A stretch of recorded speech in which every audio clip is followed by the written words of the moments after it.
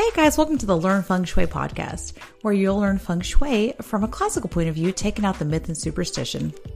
If you like weekly tips as well as fun folklore tales, you'll enjoy learning Feng Shui with me.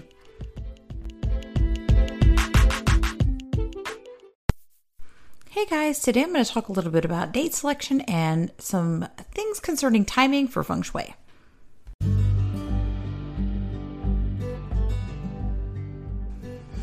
Hey guys, a quick announcement. I'm so excited to announce what I've been working on all summer. It really struck me at the beginning of summer that I wanted to talk to other Feng Shui consultants, and I just wanted to get to know them, have a fun, insightful conversation, and really just have them share a story about a time that Feng Shui was super impactful to either them, their families, or their clients. And the result really has been amazing. I've talked to some of the nicest, warmest people, so insightful, so fascinating, these conversations. And everyone is so diverse. It's what I love. Our practices, our experiences, they're all so unique. And I'm so excited to highlight just this world of Feng Shui that, you might not be aware of. And also to get to know other consultants. Maybe you want to follow their work, follow what they're doing. We all have a niche that's, pretty particular to each one of us. And so I want you to be able, as an audience, to find the people that resonate with you. And so I'm so excited again to announce it'll probably be both in podcast, so audio and video format. The new podcast called Winning with Feng Shui, just be a series of about 10 to 12 interviews with different Feng Shui practitioners. So I invite you to listen to that. I'll probably put a little teaser up here and definitely make that announcement when it is all ready to launch. So excited. So be looking for that.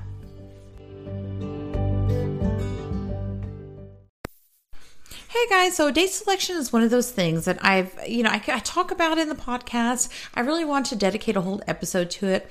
It's just too much. It's too much to talk about. So date selection, basically, whenever I do clients home for myself, personal activations, very important activities like renovation, bed positioning, they all need to be done on a really good day so you can be receiving a good energy.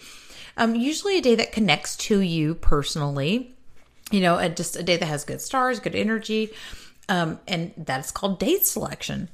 And again, I really tried to incorporate a whole episode about it, but it's really just too much. I mean, for me, when I learned it, it was like I think it was a 12 or 15 hour of learning. And so to pack that into, a 30-minute episode, it's not going to work. But what I do want to do is just kind of talk about some of the days you don't want to use. So there's specific days between the seasons that the chi isn't really good. It's not really good. It's not that it's not good. It's that it's very low. It's like a low or depleted chi. So let's kind of look at what those days are and talk a little bit about what happens if you use those days for Feng Shui. To kind of explain this a little bit better, I'm going to be referencing Joey Yap's book on personal date selection. He has really amazing books. Seriously, if you want to learn anything about Feng Shui, he has a book on it. Highly, highly recommend.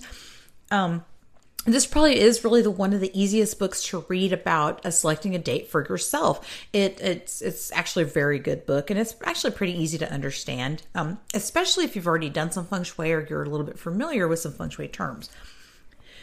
Today I wanted to talk about 8 days during the year you should not use to do Feng Shui. So this is a day you're not going to want to do like Feng Shui activations, which include like placing out water, those type of wealth activations.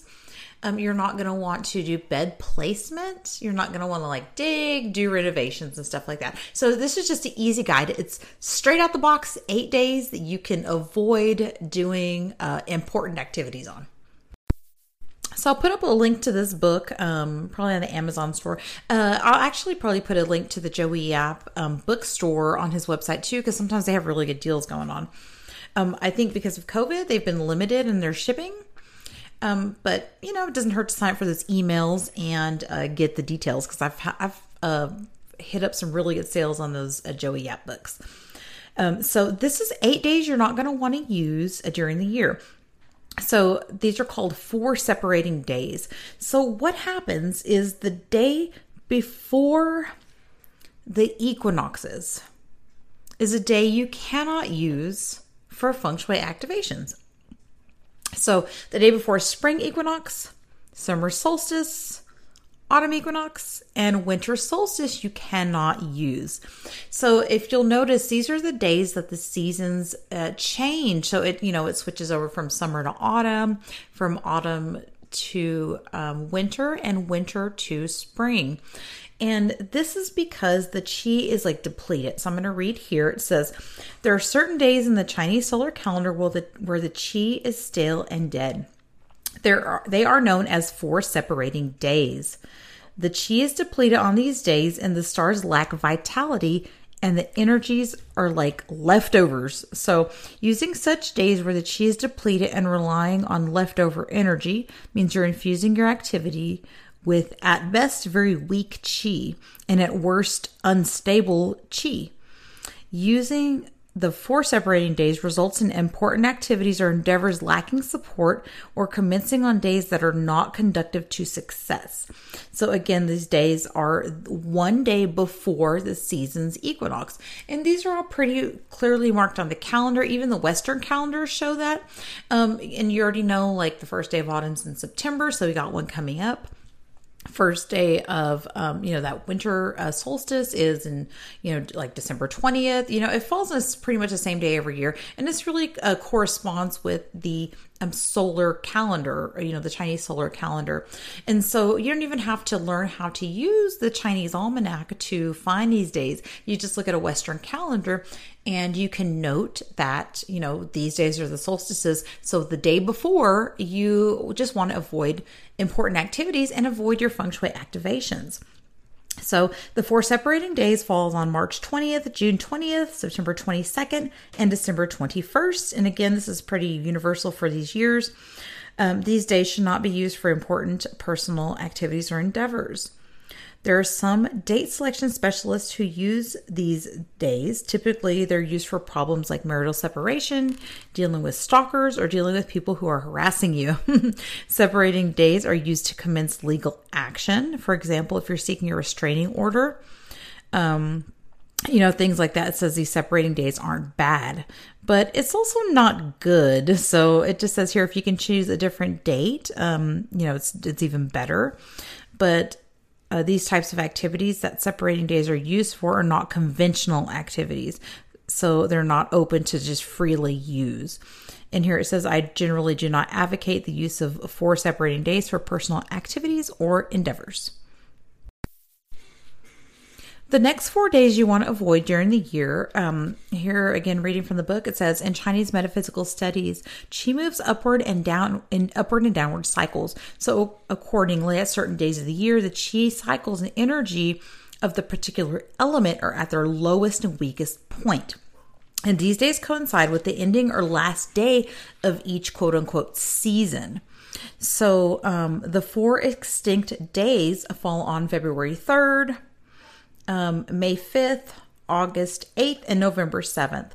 And these are days, this one would be days that you really do have to look at that Tongshu Chinese Almanac. But these really mark like that midway point in the summer. So like, the coming of equinox, coming of solstice, coming of spring, they really are going to be days. It's almost like a midsummer, or like that first day of harvest, I believe, the coming of autumn we just had.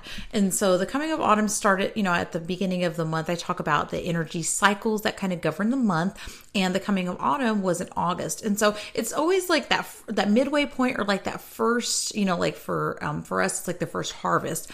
And this really does, it doesn't really matter the season. So if you do live in the southern hemisphere, like you're in Australia, and you guys are fixing to, go into summer, right? Excuse me. That means, that, these days still correspond. So it doesn't really matter. That's why I said quote unquote season earlier. You're still going to take these days, whether you live in the northern or southern hemisphere, as the four separation of 4 extinct days. So don't worry about whether it's the technicalities of whether it's summer or winter. These dates pretty much remain the same. So you're not going to change it based on your, which hemisphere you live in. So these 4 extinct days are called extinct days because on these days, the chi is very weak. So it says here, for example, on the last day of winter, the energies of the water element are at their weakest, and winter is the season of water. So now extinct means to come to an end. So accordingly, any activity that you undertake in the 4 extinct days, it says here, Joey Yap says himself, will be doomed from the start and can only one way, which is down. That sounds pretty grim, right? It sounds worse than the 4 separating days. The 4 extinct days are not good days to use for any activity that involves growth or advancement like marriage, important business transactions. So it says here, if you get married on a 4 extinct day, that you will not be blessed with offspring. If you sign a contract, that it'll be stagnant. And so, mark these 4 days on your calendar. And it says, reference them so you'll know not to use these days. And I'll try to remember to note that in my monthly energy report, the one I do at the beginning of the month. I'll try to remember to address those days and warn you when they're coming. Because again, those are ones that are kind of those midway season points. And to me, I feel like this is a little bit more negative connotation than the separating days where the chi is just weak. But this is like the almost like it's devoid of chi. So again, just avoid these 8 days. This is just your quick guide to doing feng shui with date selection is to avoid these 8 dates throughout the year.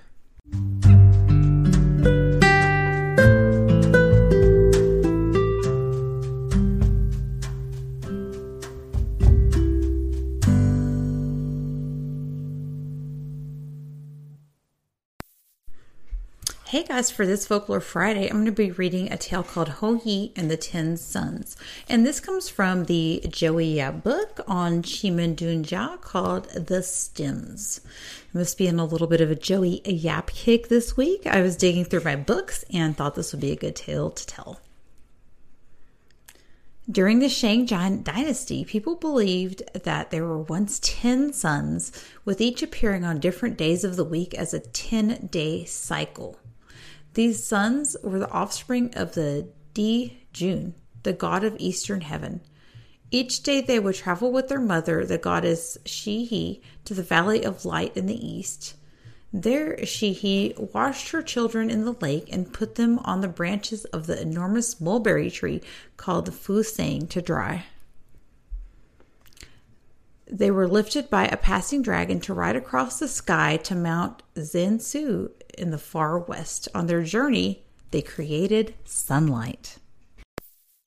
Eventually, the sons grew tired of their 10-day routine, and it was decided that all of them would rise up in rebellion at the same time.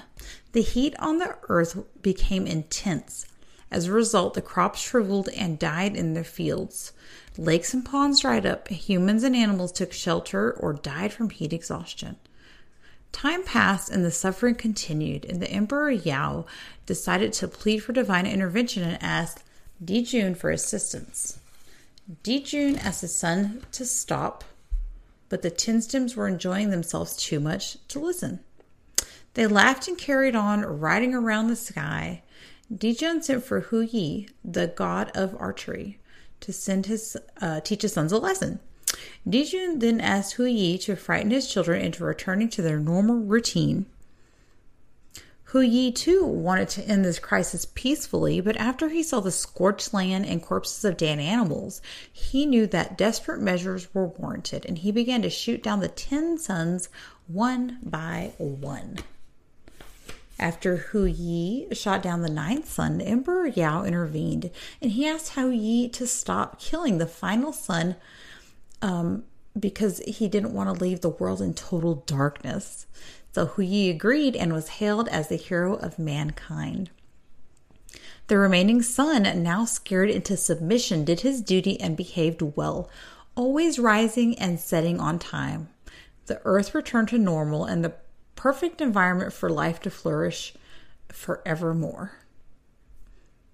According to Chinese folkloric mythology, the names of the 10 sons correspond with the names of the 10 heavenly stems, which are the 5 elements in yin and yang polarity.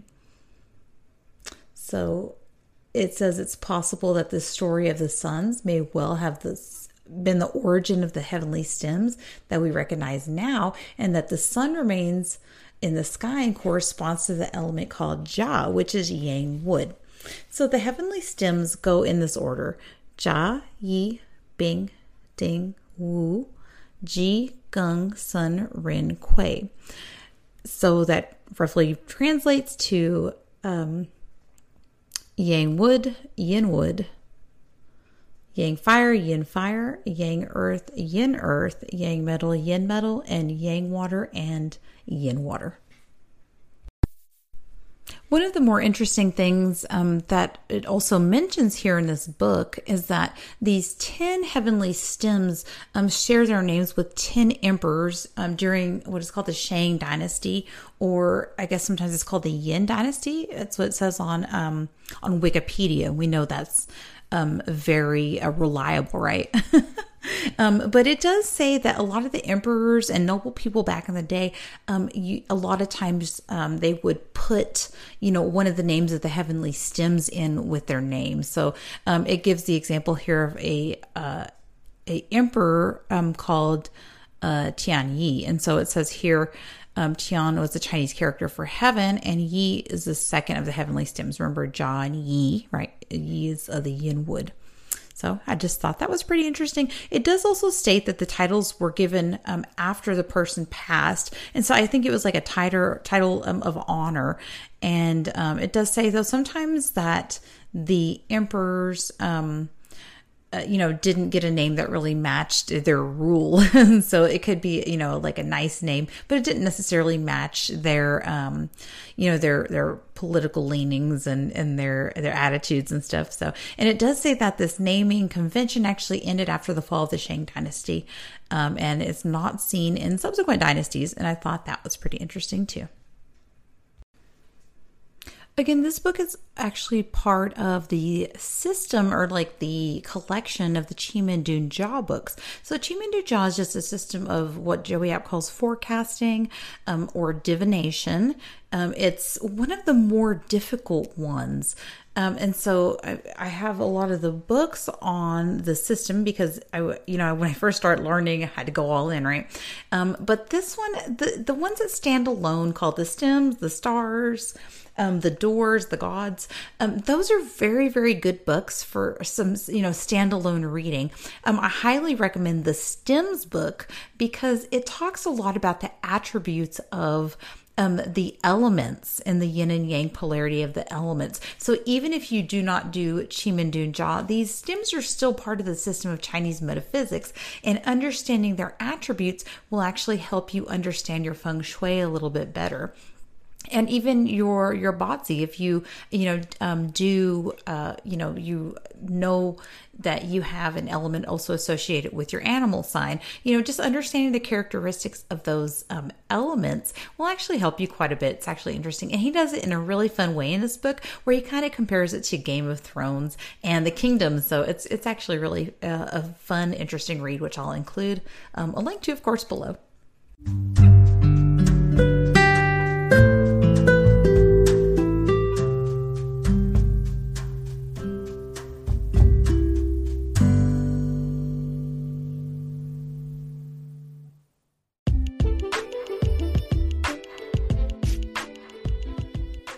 To support the podcast, be sure to subscribe, leave a review, and share with your family and friends who you think may be interested, especially if you found this content useful.